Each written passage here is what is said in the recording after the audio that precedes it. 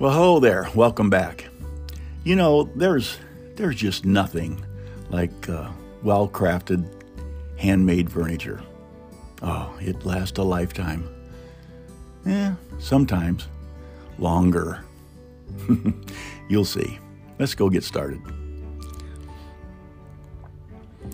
Once upon a time, there was a craftsman, a customer, and a consumer. The three of them linked together in a most unusual way. Most unusual indeed. This week's episode, It. Just a wee bit of a lad, Robert O'Malley apprenticed in the village of Derry. He learned his trade at the knee of Thomas Kelly, the most respected master craftsman in all of County Cork.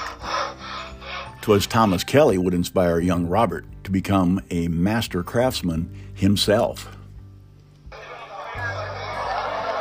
"Young Robert, I've taught you all I can, laddie. 'Tis time you struck out on your own," Thomas Kelly announced in Molly McGregor's pub on that momentous day several years later. With a tear in his eye and a pint in his fist, he shouted for silence. "Stop with all your effing and geeing and join me in a toast before you get so scuttered none of yous can stand on your hind legs." Then, with his pint held high, he smiled at Robert. "Robert, me lad, may ye be in heaven a full half hour before the devil knows you're dead." 'Twas only 5 years. In just 5 short years, Robert O'Malley had become a master craftsman himself down in Shannon, 34 kilometers south of Derry. There, in his own shop, he created beautifully crafted chairs, tables, desks, and, shall we say, other works, with the same skill and perfection of his recently deceased mentor. Robert walked out quickly from the back of his workshop, wiping his hands on his apron. "Top of the morning to you, ma'am. How might I be of a help to you?"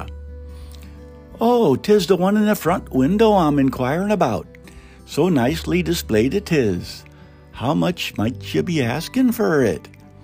Mary Martin McGee waddled to his counter, careful not to display her eagerness. Herself, always looking for a good deal. "Well, now, let me see," Robert said, stroking his whiskers. "That one's a wee bit special, it is." He made sure to embellish his inflection, just like Thomas Kelly himself embellished many times when he was a Price Dickron. I suppose I should be asking £3.10 for it." "Well, might you be taking just 3 then?" Mary Martin McGee avoided his eyes, hiding her keenness for it. "Oh, I suppose I could. Leaves not much profit in it, Maybe a few farthings." Robert tried not to smile. £2 would have been plenty. "Then done it is." Mary Martin McGee quickly stepped up and counted out the coins from her purse. With their transaction completed, Robert, unable to control his Irish curiosity, just had to know. "So then, Mrs. McGee, might you be getting it for yourself?" "I'm just a-wondering,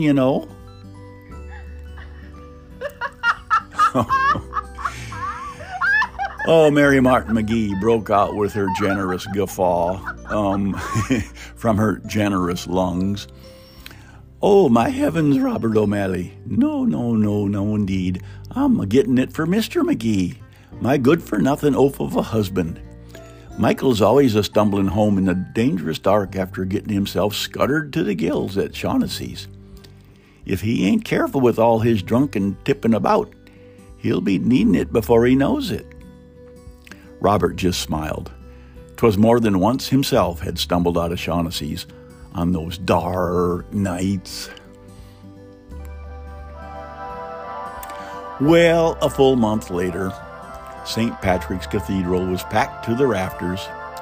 Sister Mary Catherine railed on the pipe organ while Mary Martin McGee waddled down the aisle, hiding her face behind her lace veil.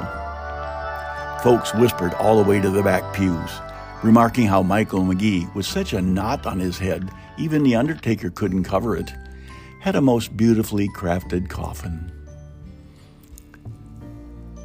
After going on and on about the good Lord and his eternal mercy, Monsignor Malone finally stumbled on a few good words to say about Michael and wound up his way too long eulogy.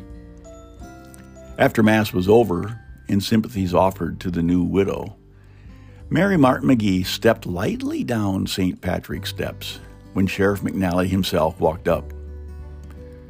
"Mary Martin McGee, I'm here to arrest ya,"